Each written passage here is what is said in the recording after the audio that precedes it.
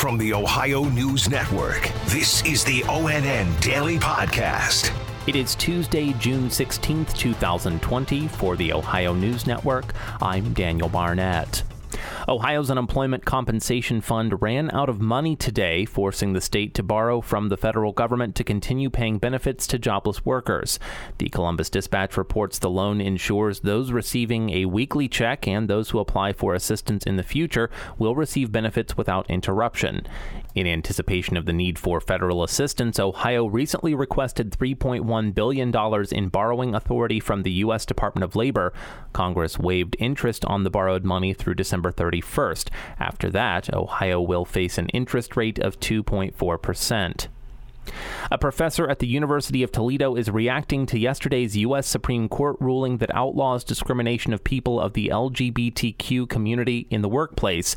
Emma Henderson reports. As an attorney and member of the local LGBTQ Bar Council, Rob Salem is no stranger to the issue of discrimination in the workplace. It's extremely common to receive calls from people either fired or not hired, not promoted, or treated unfairly because of their gender identity or sexual orientation. These protections have been in place in Toledo since 1998, with an expansion of the non-discrimination policy in 2018. But if people lived in Toledo and worked in a city that didn't have the same policies in place, it didn't matter. Now those workplace protections are nationwide. Emma Henderson in Toledo.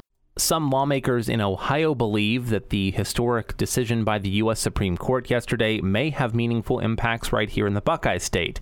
State Senator Nikki Antonio is the sponsor of the Fairness Act in Ohio.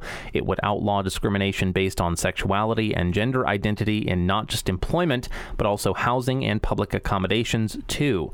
The Ohio Fairness Act has had hearings in the House and Senate, but has failed many times over the years. Now, Senator Antonio hopes this ruling gives it a chance to pass. Not everyone agrees with yesterday's Supreme Court decision that makes it illegal to fire LGBTQ workers based on their sexual preference or gender identity. Yolanda Harris has more. The Ohio-based Citizens for Community Values said, quote, today's decision by the court will create more litigation, not less, and put businesses in the untenable position of defending themselves in court against frivolous and baseless lawsuits because of a vague and chaotic court opinion.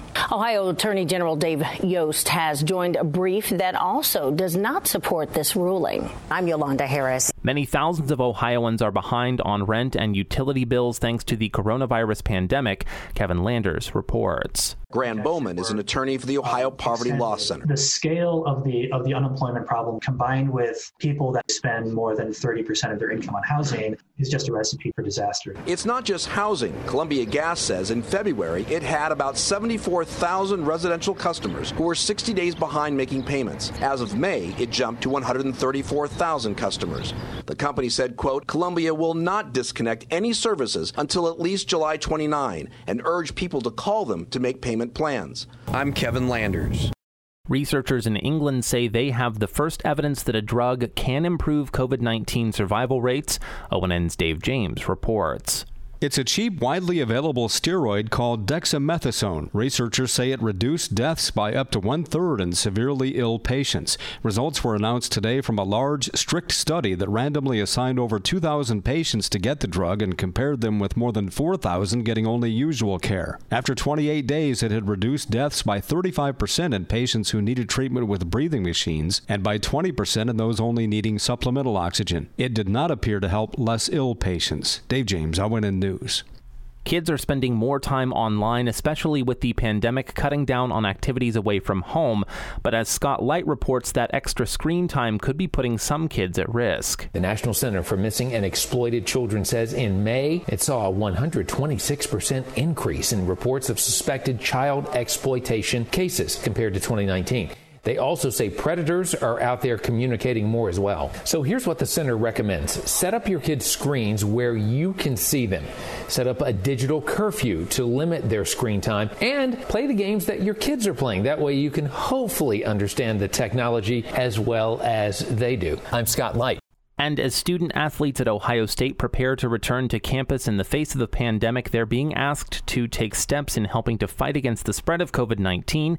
Pete Scalia reports. Ohio State student athletes are being asked to sign an acknowledgement and pledge that they'll help prevent the spread of coronavirus.